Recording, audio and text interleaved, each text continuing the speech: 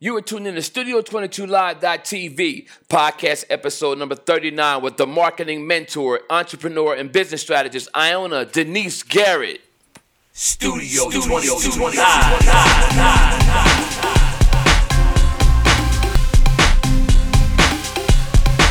It's the Studio22Live.tv podcast, season 3.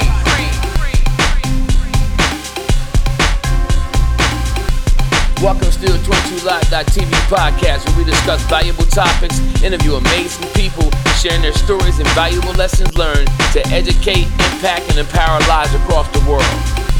Studio 22 Live.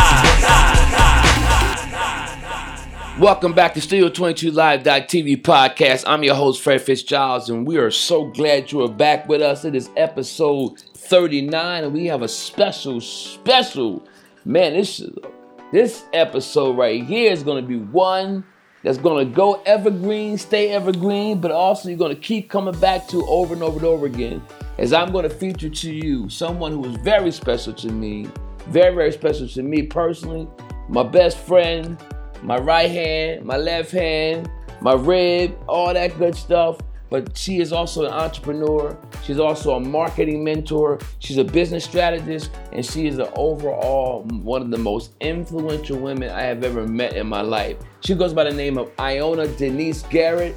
And we're going to be right back, right after this, with an exclusive interview, a 3-part interview with the incredible, world-renowned Ioana Denise Garrett. So let's talk about Ioana Garrett a little bit. Okay, what do you want to know? Entrepreneurship. I see that, I do know personally, and I really let me let you know, I admire you because you're a true entrepreneur. I'm not a true entrepreneur. Why do you say that? Because in my mind, when people out there, they're saying I'm an entrepreneur, what does that mean? What does it really mean? Does it mean you just decided to start a business? Does it mean that you think you're a business owner? Does it mean that you're making a lot of money and you don't work for anybody? A lot of people just think I'm an entrepreneur because I don't work for anybody. But I believe if a true entrepreneur is a person who no longer has a safety net. You're right. Like when everything you do is on you. Oh yes. And you don't have a paycheck. You are the paycheck. You are the paycheck. You are the paycheck. And we talk about if you don't go to work, then you don't get paid. Well, that's true. But an entrepreneur, I believe, when you define it, just tell me in your own words, what is it? What is a true entrepreneur? Well, let me just kind of back up and say this. Most people who think they're entrepreneurs, they're just business owners. And what I mean by that, you just simply own an LLC. Right. You're registered with the state that you're in or your local government. So you're an official.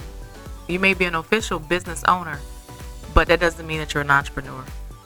You may be a side hustler, and those are not bad things. Right. But entrepreneurship is so much of everything that you said. Like when you have reached that point of entrepreneurship, you are solely pretty much dependent upon yourself and the team that you've assembled.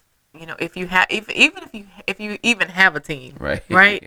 But most people don't, right? But entrepreneurs, they pretty much don't have a safety net, and they're extremely, extremely creative, right? And they don't give up very easily. And sometimes for relentless. Right? They're relentless, and most people they're success stalkers, right? Yeah. But most people who would give up so easily if one thing didn't work, right, they'll go back to their job. True. And just say, you know what? That didn't work for me. But a true entrepreneur will fall on their face 100 times and keep going. There is no plan B. There is no plan B. I remember I heard Busta Rhymes say that one time. He was. You don't get distracted by plan B because there is no plan B. Yeah, I heard. It's only plan A. Yeah, Will said that. There is no plan B. I remember Busta Rhymes say it was like, listen, this music stuff that I'm doing, it's got to happen. Mm-hmm. There is no degrees. Mm-hmm. There is no high school. This has to happen. Right. Wow. And also too with entrepreneurship, you're constantly learning along the way. Meaning you're mastering your craft, but you're learning the business, mm-hmm, like the things that keep you in business, like and how to market yourself. There's so many facets to entrepreneurship that you learn. But when most people who just say, you know what, oh, I'm an entrepreneur, they think that they're an entrepreneur, but really they're just hustling. They're just trying to figure things out. You don't really reach entrepreneurship, until you've kind of been in the game a little bit, for a while. How long? A year, 2 years? That depends. It just depends on the person, how hard they're going, and if they're raising their value, if they're raising their skills, if they're learning new skills. Most entrepreneurs, you'll find that they have acquired skills along the way that they didn't have before. What skills do you need to be an entrepreneur? In your opinion, there's a lot of skills that a person could use, right? But there's some essential skills that I think that every great entrepreneur must possess. Okay. And one skill is the ability to market themselves. That is like probably one of the number one skills that you would need to develop in and to raise yourself in that area. The next one would be leadership. Mm-hmm. Because as you grow your business, you're going to need people. Yeah. And those people that you're going to need to lead them so that you can have a great team, so that you can have a great business.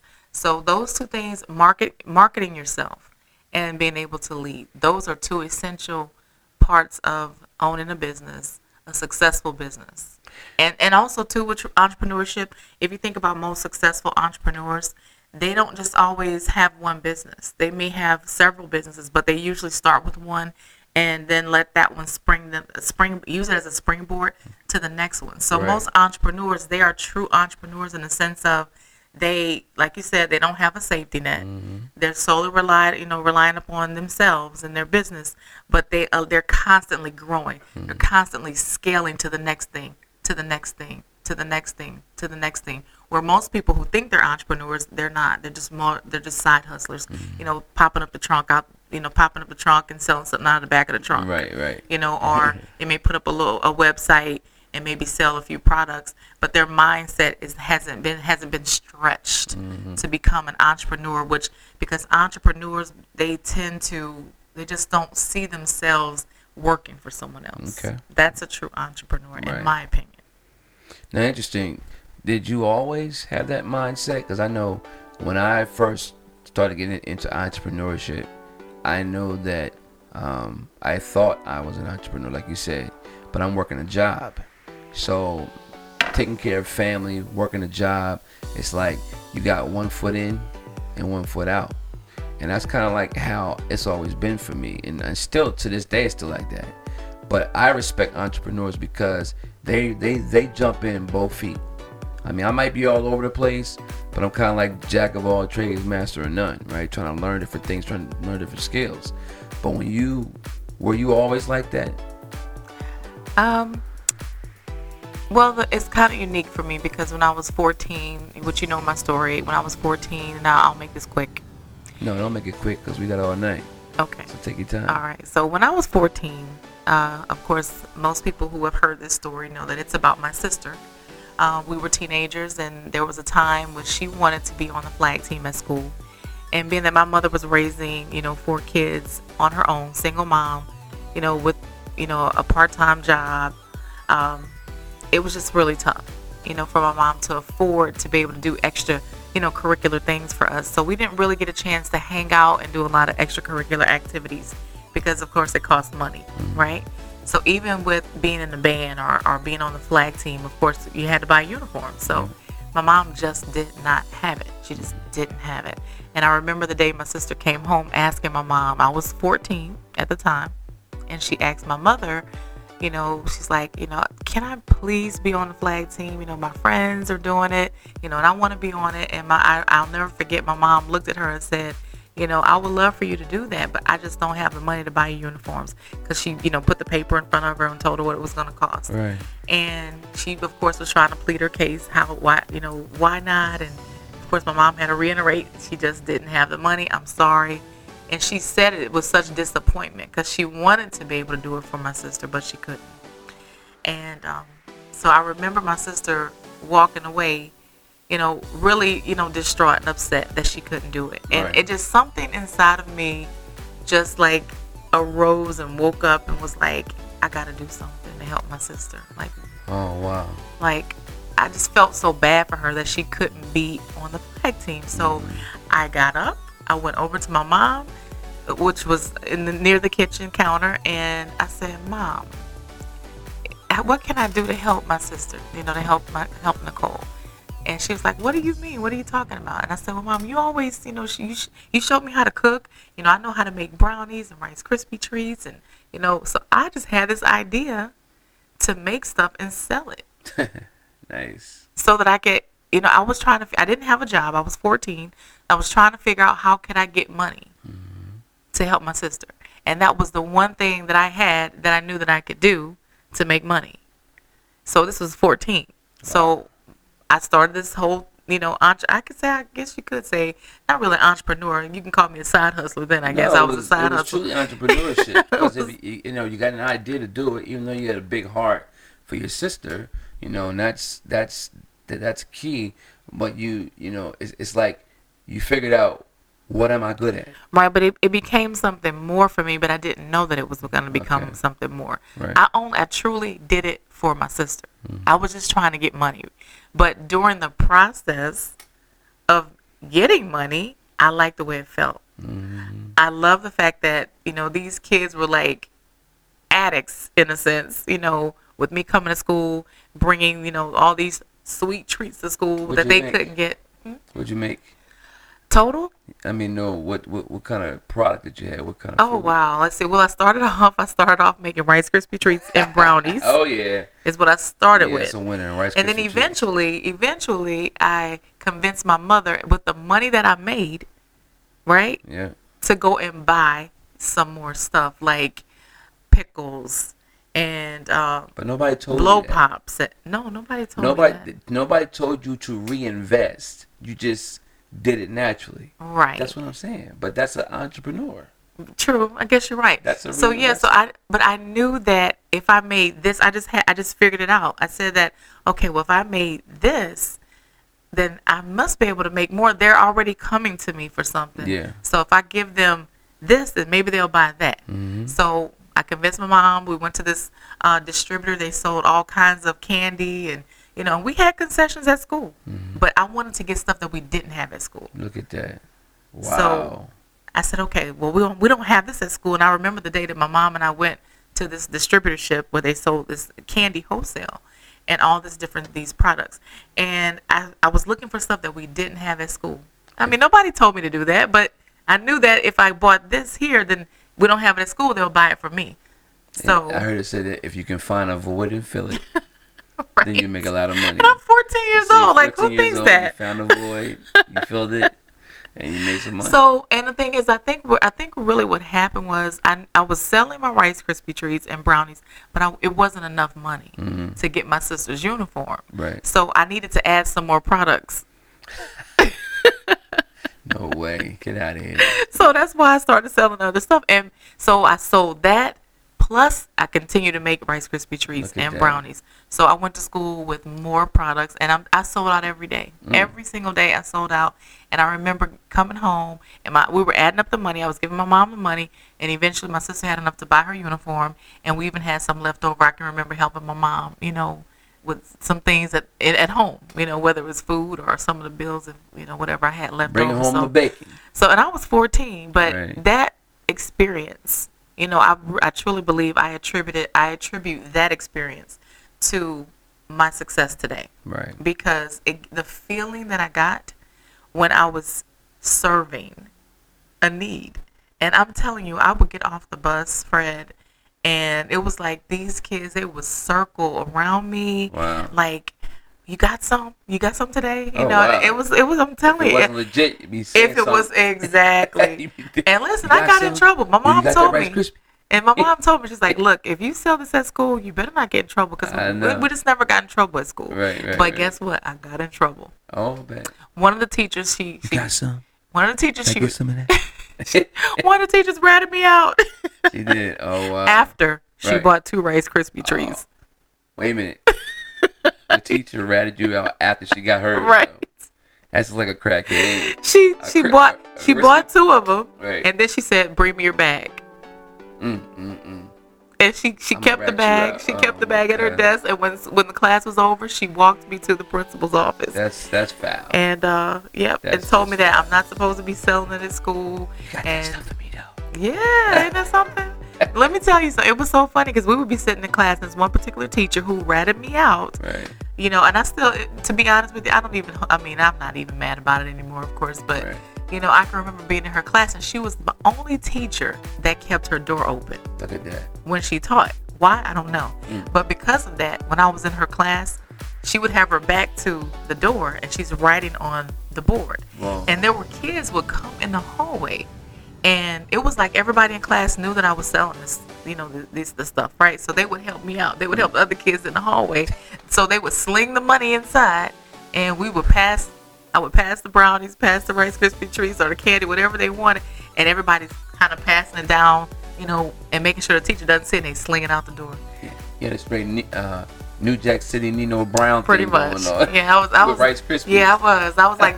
I guess if you can call it a kingpin, I was the Kingpin of Rice Krispies. I was the queen. I was the queen pin. of legitimate products, though. Right. Legitimate products. Wow. And I used to bring it to school in this burgundy duffel bag. Right. I can still see that duffel bag right now. Yep. That's crazy.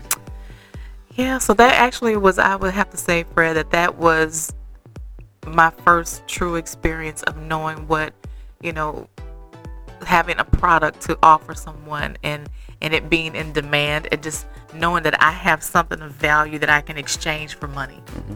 Yeah. And from there, of course I didn't keep doing it. I stopped.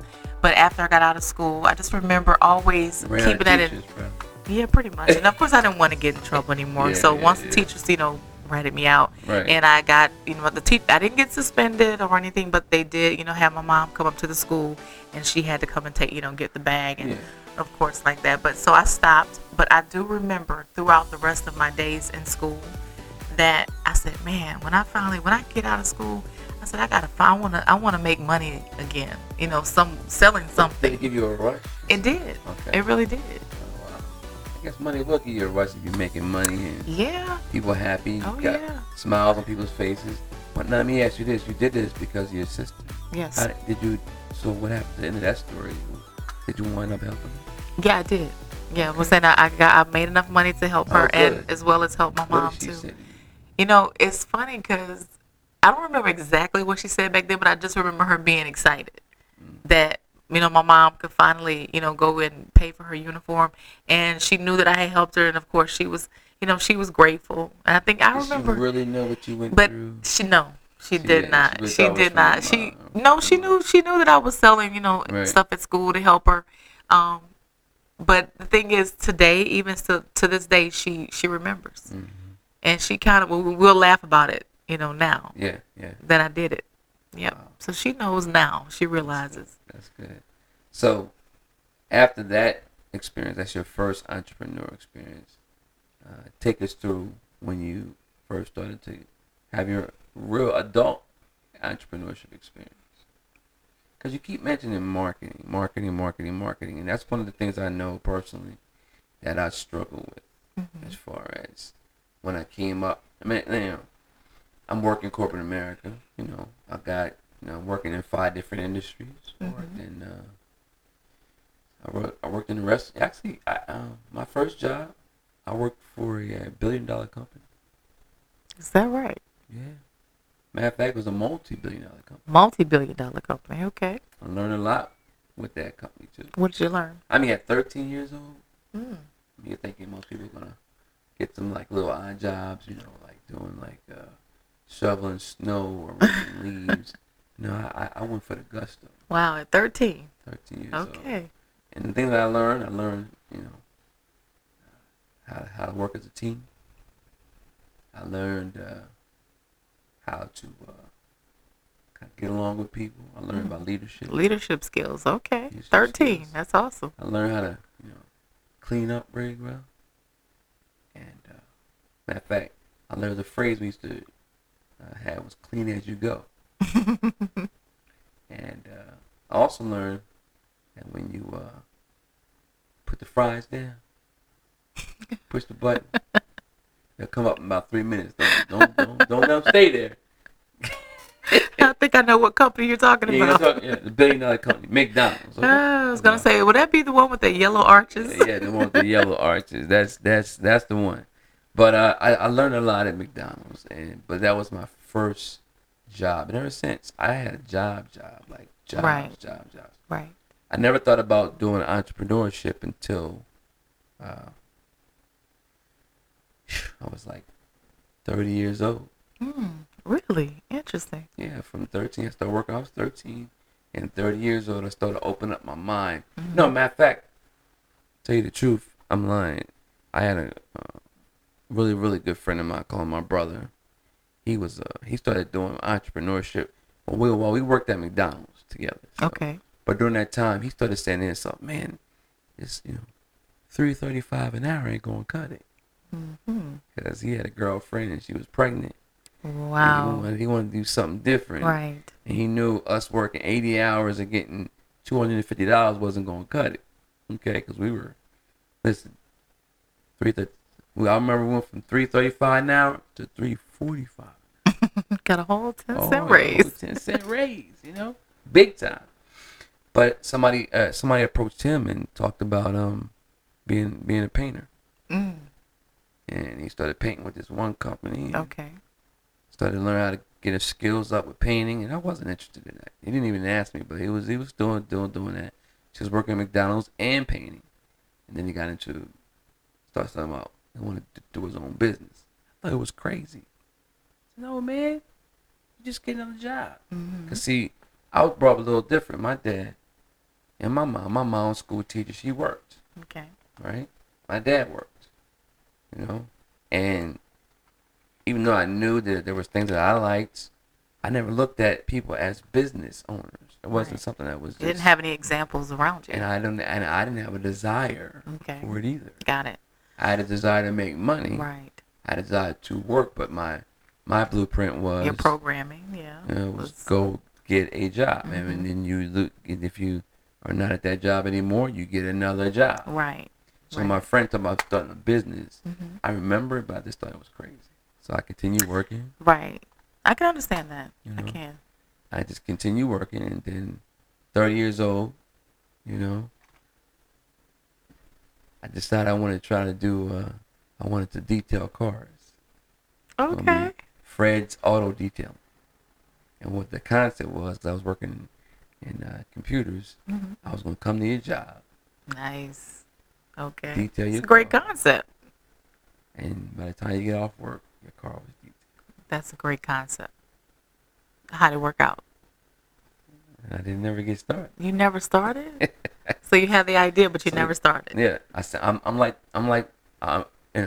most people out there. They get an idea and never get started. Then I was gonna cut hair. How'd that work out? Same thing. Yeah, that didn't work out so well because I could cut hair okay. My TJ, poor baby, he was 2-3 years old. I gave him a heck of a shape up. Oh, so you practice on him? I practiced. So you were getting your entrepreneurship juices flowing. I'm getting it flowing. You're getting it flowing, but you didn't quite get it off. No, Get it off the ground. Got it. And then after that, I figured I'd try a couple things that didn't work out, and then I got introduced to network marketing. Okay. And how old were you then? I was 31. Wow. Okay. Guy came to me, and this when I joined that, I started being around people who were, entrepreneurs who that's all they did. Okay. They didn't have a job. So when you hear somebody saying, "Yeah, they were true entrepreneurs." They were true entrepreneurs. Like my car got repossessed. I ain't gonna heat my house. I'm sleeping in my car, and all those stories are inspiring. It's not pretty though. But you don't really understand it till it happens to you. Right.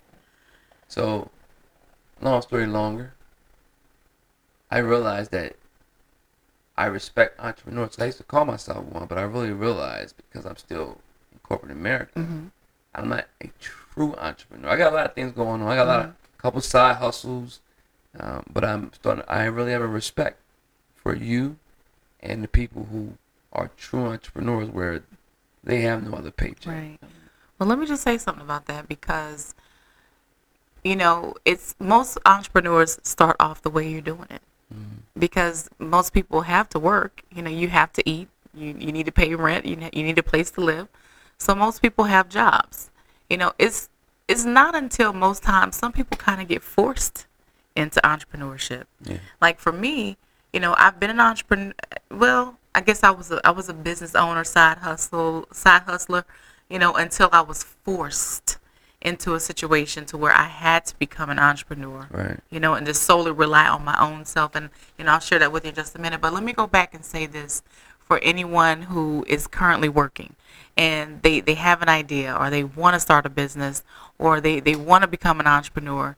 You can do it. Just know that it's gonna take time. Every situation is unique. Every situation is different, and so don't get discouraged because you're not solely relying on yourself right now. Take advantage of the time that you have while you're working to save as much money as you can, to learn as much as you can, so that when you are in a position to where you can leave and become a true entrepreneur, where you're solely relying on yourself, you'll have that a safety net.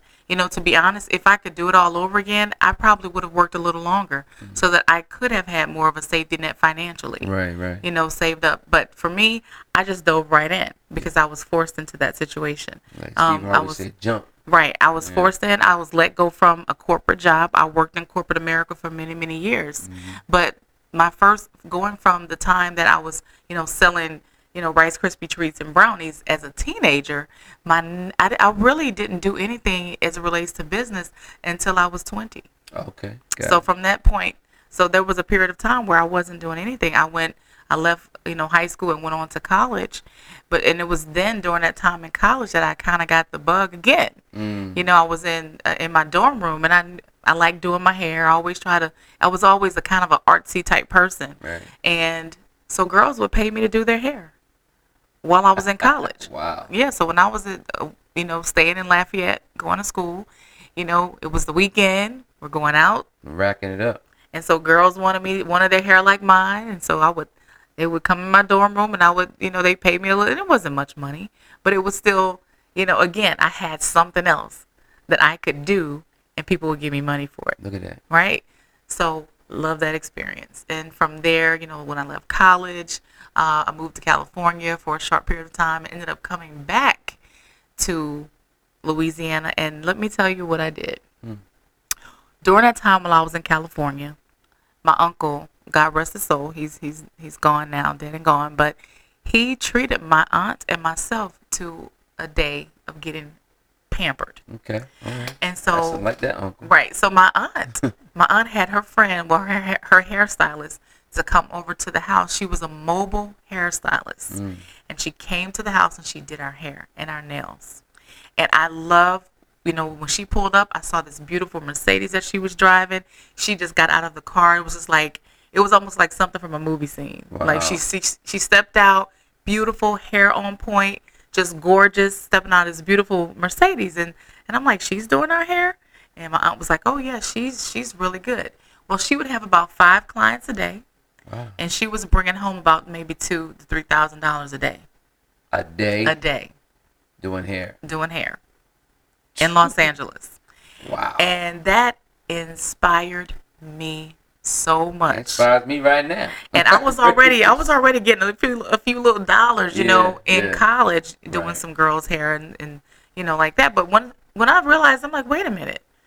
And I told her about my experience, and she's like, well, you need to go get licensed. You need to go get a beauty license. Wow. And that way you can charge more money. You can charge what you're worth. Right? Okay, now, hold on.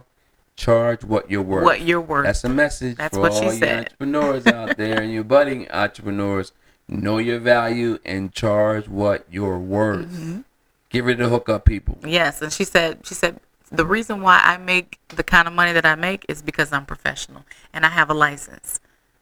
She said a lot of times, there are women out there who may do hair better than me, but they'll never make the kind of money that I make because they're not licensed and people won't respect them. So she said, go get your license. And I'll never forget when I got back to Louisiana, That's what I did. I enrolled in beauty school. Nice. And I got a beauty license. Okay. And I opened up a salon. So you had your own salon. Yes. Message. You had your own salon. Salon. You did people's hair and they paid you. Yes. As a professional. As a professional. With a license. Yes. Just want to put that out there. So that was actually my first real business. Nice. That I actually got a professional license and business license for. And I actually ended up going, the person I went to beauty school with, or one of the ladies I went to beauty school with, we decided to go in business together. So we were partners. Nice. And we worked exceptionally well together. This was your full-time job. You had nothing else going on. Nothing else. The beauty salon. That's it. You earn your living with the beauty salon. That's it. Message. And I was 21 by that time. Wow. I was 21. Nice. So from there, of course, from there I got I don't want to make this story too long, but no, we got plenty of time. Okay. Yeah, this is a podcast. Okay. Yeah, I mean, people We may have to have a part 1 and part 2 for this one. Yeah, we could do what you got to do. But anyway, I got married, got pregnant, had some challenges with, when I was pregnant, and my doctor had me go on bed rest. And this was during at a very heightened time of me owning my salon. Right. Had a huge clientele. And then all of a sudden, now I can't work. Wow. Had to get off of my feet. So, my business partner, to be honest with you, she was good. She was an older lady. So more of her clientele were older ladies. Yeah. But the bulk of the money that was coming in the salon was coming from me. Young folks. Was right. I had the more younger clientele. Yeah. And we were booming. And so by me not being able to be there, it was tough for her to keep everything going. Oh, wow. And so eventually, so within 3 to 4 months, she couldn't have really afford to keep the salon open. And so we ended up having to close the salon. That's a point now for you entrepreneurs out there. Sometimes you have some challenges, and no matter how things are going, always be prepared just in case something happens, because it's not a failure, but it's a lesson, right? But it was because that you had some other challenges going on. Right, but I had also had a lack of knowledge in that area, what you're speaking of, because I opened a salon and it was successful, but I still didn't have a whole lot of business knowledge. Sure. I didn't have a whole lot of knowledge in finance and to start saving and investing that money, or putting a lot of money aside that could have helped her stay afloat while I was out. Right. Okay. So we eventually, because I didn't do those things, which was a lesson that I learned. We ended up having to close, and she ended up having to go back to her house and start doing hair. And then when I was well again and back on my feet, I started doing hair in my home. So we had to close our salon by this time. So, but we continued doing hair. Sure. But separately. So, from there, had some challenges. Ended up getting divorced, and decided to stop doing hair in my home. It just wasn't working. Yeah. It just wasn't working running a salon out of my house. Right, I got you. Right? Yeah. So I decided, you know what? I'm tired of this right now. Let me just go get a job. Wow. So I actually went from being an entrepreneur back to corporate. I guess that would be your first corporate job. That was my first corporate job. Okay, so my first corporate job. So what I did is I went and I worked for a very well-known, company in my local city. And was a telemarketer. Okay, there you go. Telemarketer, but I moved up really fast in the company from being just a customer service telemarketer to a supervisor. Right, wow. And started supervising Leadership. an entire call center, about 175 people. Ooh, that's a lot. A lot of people on the call center. I used to work in the call center. Right, so went from there, from that to, it's just amazing. My journey has been really unique, but during that time is when I first learned about network marketing. Oh, wow, yeah. So while on the job, I met someone whose husband was in a network marketing company that introduced it to me and my husband at the time. Right. And came over to our house, introduced this company to me called, I don't know if I can say this on air, but it was Ameriplan. Ameriplan. Do you remember that? Yeah, I remember that. Ameriplan, right? The first person that came to me when I was working at the job in network marketing was, it was Amway. Matter of fact, my supervisor. That was my second. Yeah, my supervisor came to me and it was like, "Hey, we're having to get together over at my house. You know, the thing is now we got experience in network marketing, Right. 16 years. Yes. Okay, so I right now, hindsight 2020, I know everything about the network marketing flow, the game. You know, I mean, I know I can spot when people are what they're trying. But his was interesting because he used his leverage of being my supervisor to get me to show up. He was just like, hey, you know, having this, you want to impress your boss. Of course, so you gotta go. So he's like, hey, we have to get together over the house, and you know, we asked about. I said, okay, I'll come over. You sure you coming? He was very adamant about it. You sure you coming? Sure you coming? Sure you coming? I said, yeah. Get over there. It's almost like a guy popped out of the closet, like, hey guys, how you doing? And so That's funny. But that was my first experience, but at the time I wasn't interested in that particular thing. But yeah, so go ahead. But fast forward, and I'll make this, because this is a pretty long story, and I know we got time, but I don't want to make it too long. So that was in 1998. Okay. Right? This is 2018. Wow. So that was 20 years ago that I was first introduced to network marketing. Right. And I joined this company, first network marketing company, and I actually made some money. There you go. Hey. I actually made some money. It wasn't a lot, Nice.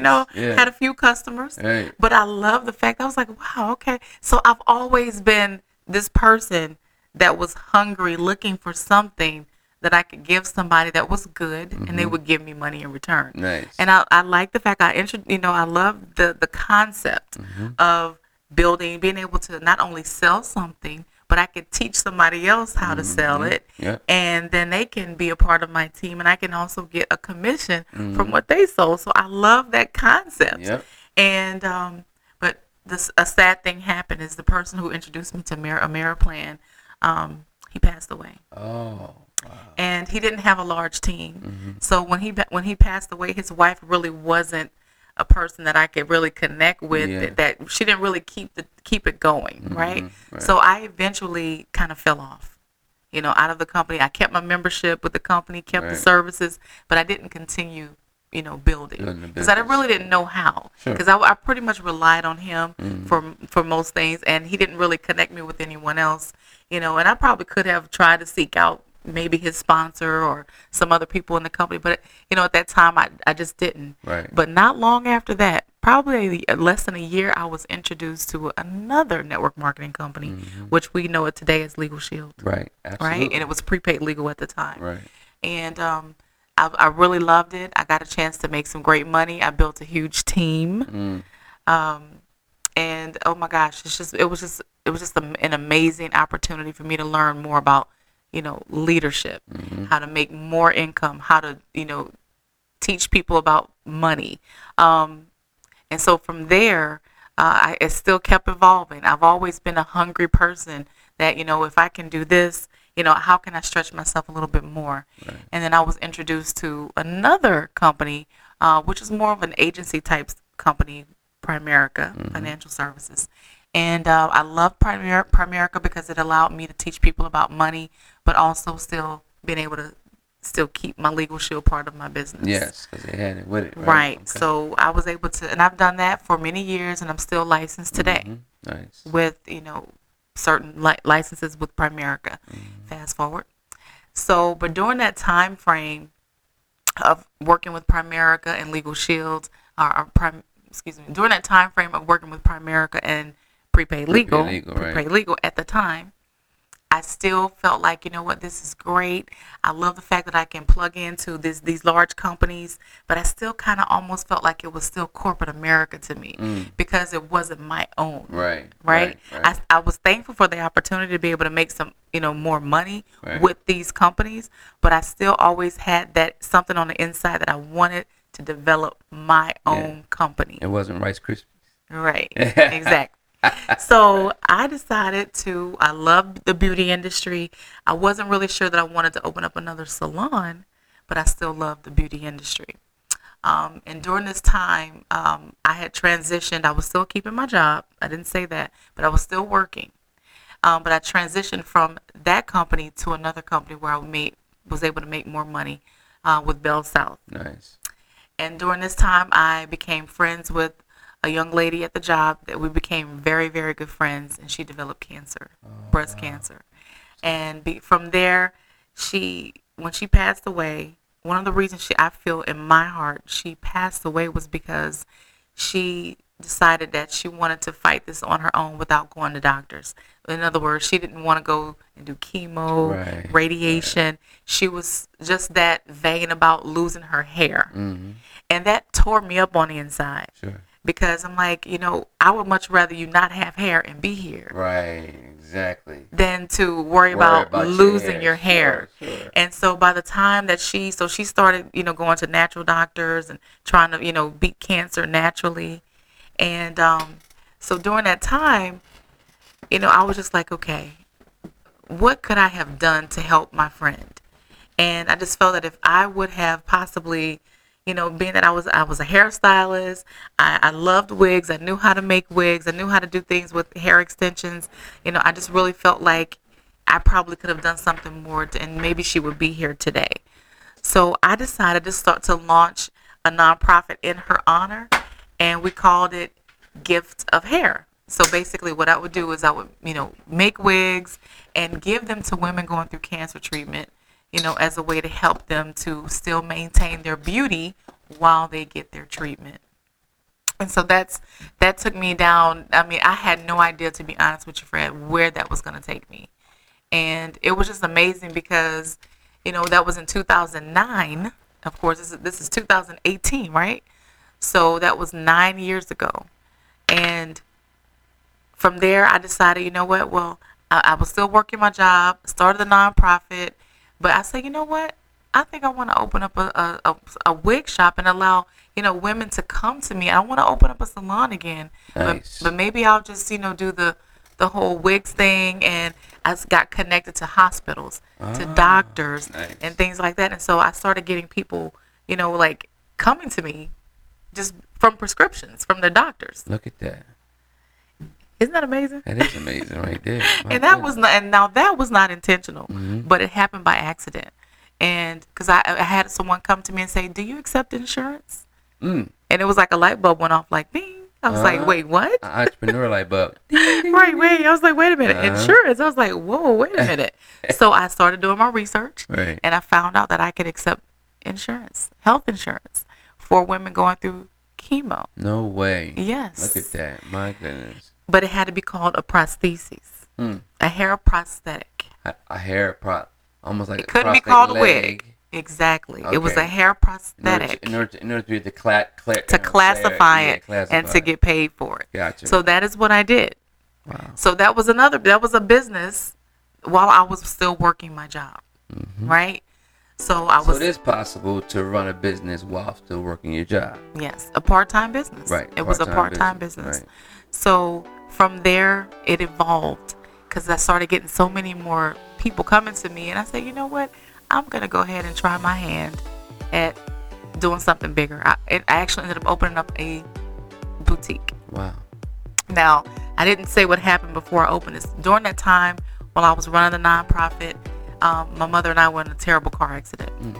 And during this time of going through chemo during this time, going through treatment for about 8 months.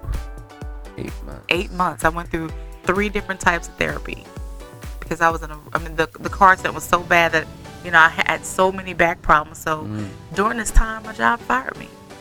What? How dare they fire you? How dare they, right? What's wrong with them? So they let me go from this job that I was like, and this was like probably the best job paying. Was something else. It was the best paying job that I ever had. Wow. They paid for my health care and my family's health care.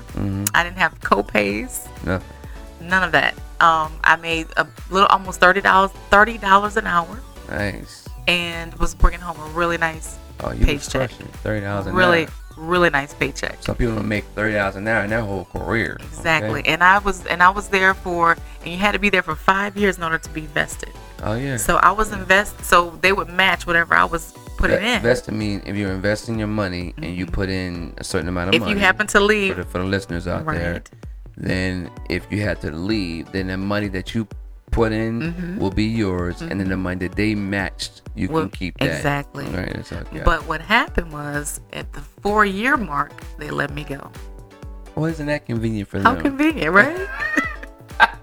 So It's not funny, but I'm just saying. it's funny now, but it wasn't funny then. Yeah, I bet. But so yeah, in the 4-year mark, they let me go while I was in therapy. What, they text you? Or it wasn't text? Actually, after 8 months, when my doctor finally gave me clearance to come back to work, the day that I came back to work, I was there for about an hour and a half, and they walked me downstairs. They should let you walk. I mean, at least. They let me stay the work. whole day. They didn't even let me work the entire day. Oh, my goodness. They let me sit there at my desk and work for about an hour and a half. Look at that. And then called me in and said, you know, we're sorry, we're going to have to let you go. Da, da, da, da. I don't even remember the words they said, but It doesn't they matter let now. me go. Right. And that was in 2005. How did you feel when you got let go? Oh my God, I felt horrible. In a way, I kind of felt like relieved, but at the same time, I felt like, how dare you? Like, Just the way they did it. the way they did it. Like, timing. I've been gone for 8 months, getting better from a car accident, Yeah. and you already got somebody else pretty much ready to take my place. And it just really showed me that, you know what, I'll never let this happen to me again. Right. And I said, I will never let this happen to me. I am going to be in control of my own ship. Right. I'm going to be the captain of my ship. And from that day, it's been hard, but I've never worked for anyone else Right. since 2005. Wow. And been able to maintain It's been 13 years. house and Yes. family and all that kind of stuff. Wow. 13 years You're ago. a true entrepreneur. You're teaching me something. As you talk this out, it makes you think, like, wait a minute, I am really an Yeah. entrepreneur. So what do you say to people that say, oh, well, you just got to go find another job and, you know, maybe you just got to find something else better. Are you bitter because they let you go? Oh, God, no. I'm actually very happy. As a Good. matter of fact, I shared something, I think it was yesterday on Facebook. And, Okay. you know, and I shared that, you know, one of the best things that ever happened to me was the company letting me go. Because it forced me to grow. It does. Yeah, sure. It truly forced That forced me anybody to. to make you Yes, grow. When you lose your income source. Right. It forced me to grow because I had a mortgage Yep. that I had to pay. Yeah. And I almost lost my home several times to foreclosure, but thank Sure. God, by the grace of God, I didn't. Yes, thank God. And that was tough. Those were some really tough times, but I still never went back and worked for someone else. I kept trying my hand at different things. I kept my network marketing businesses going, Yeah. and then I opened up a boutique After the job that you got. after the you job put let me go. another storefront business. Yes, You are an entrepreneur. Okay? I truly am. Yeah. For those who are listening on the show, listen. We'll have a true entrepreneur on the show tonight, Ioana Denise Garrett. That was a great interview, wasn't it? At the end of every episode, when you listen to the Studio 22 Live.tv podcast, you're always going to be able to look forward to some words of encouragement, inspiration, or words of wisdom that can get you through the rest of your day, the rest of your week, or the rest of the year. And the one I want to end with today is simply this: never let negativity rob you of your destiny. Studio 22 Thank you so much for listening to the Studio 22 Live.tv podcast. We hope that you've enjoyed today's episode. We strive to continue to add value to the lives of all of our listeners, and we appreciate you for giving us time out of your day. Don't forget to follow us on Instagram and Twitter at Studio 22 Live TV, STUDEO 22 Live TV. You can also add yourself to our Facebook group, the Studio 22 Live TV podcast, where we discuss valuable topics, interview amazing people, sharing their stories and valuable lessons learned to educate, impact, and empower lives across the world. If you'd like to be a guest on the show, send us an email to STUDEO22LiveTV@gmail.com. That's Studio22LiveTV@gmail.com. Or if you know somebody who would like to be a guest on the show who's doing some positive things in their career, in their life, in their family, or in their community, who's making an impact in the community or in the lives of others, please give us a call at 610-466-5461. If you have any suggestions or comments that you would like to share with us, give us a call at 610-466-5461, or you can send us an email at Studio22LiveTV@gmail.com, and we would love to hear from you. So thank you for taking the time to tune in to the Studio 22 Live.tv podcast. Always positive, always on, always on, always on, always on, always on, always on.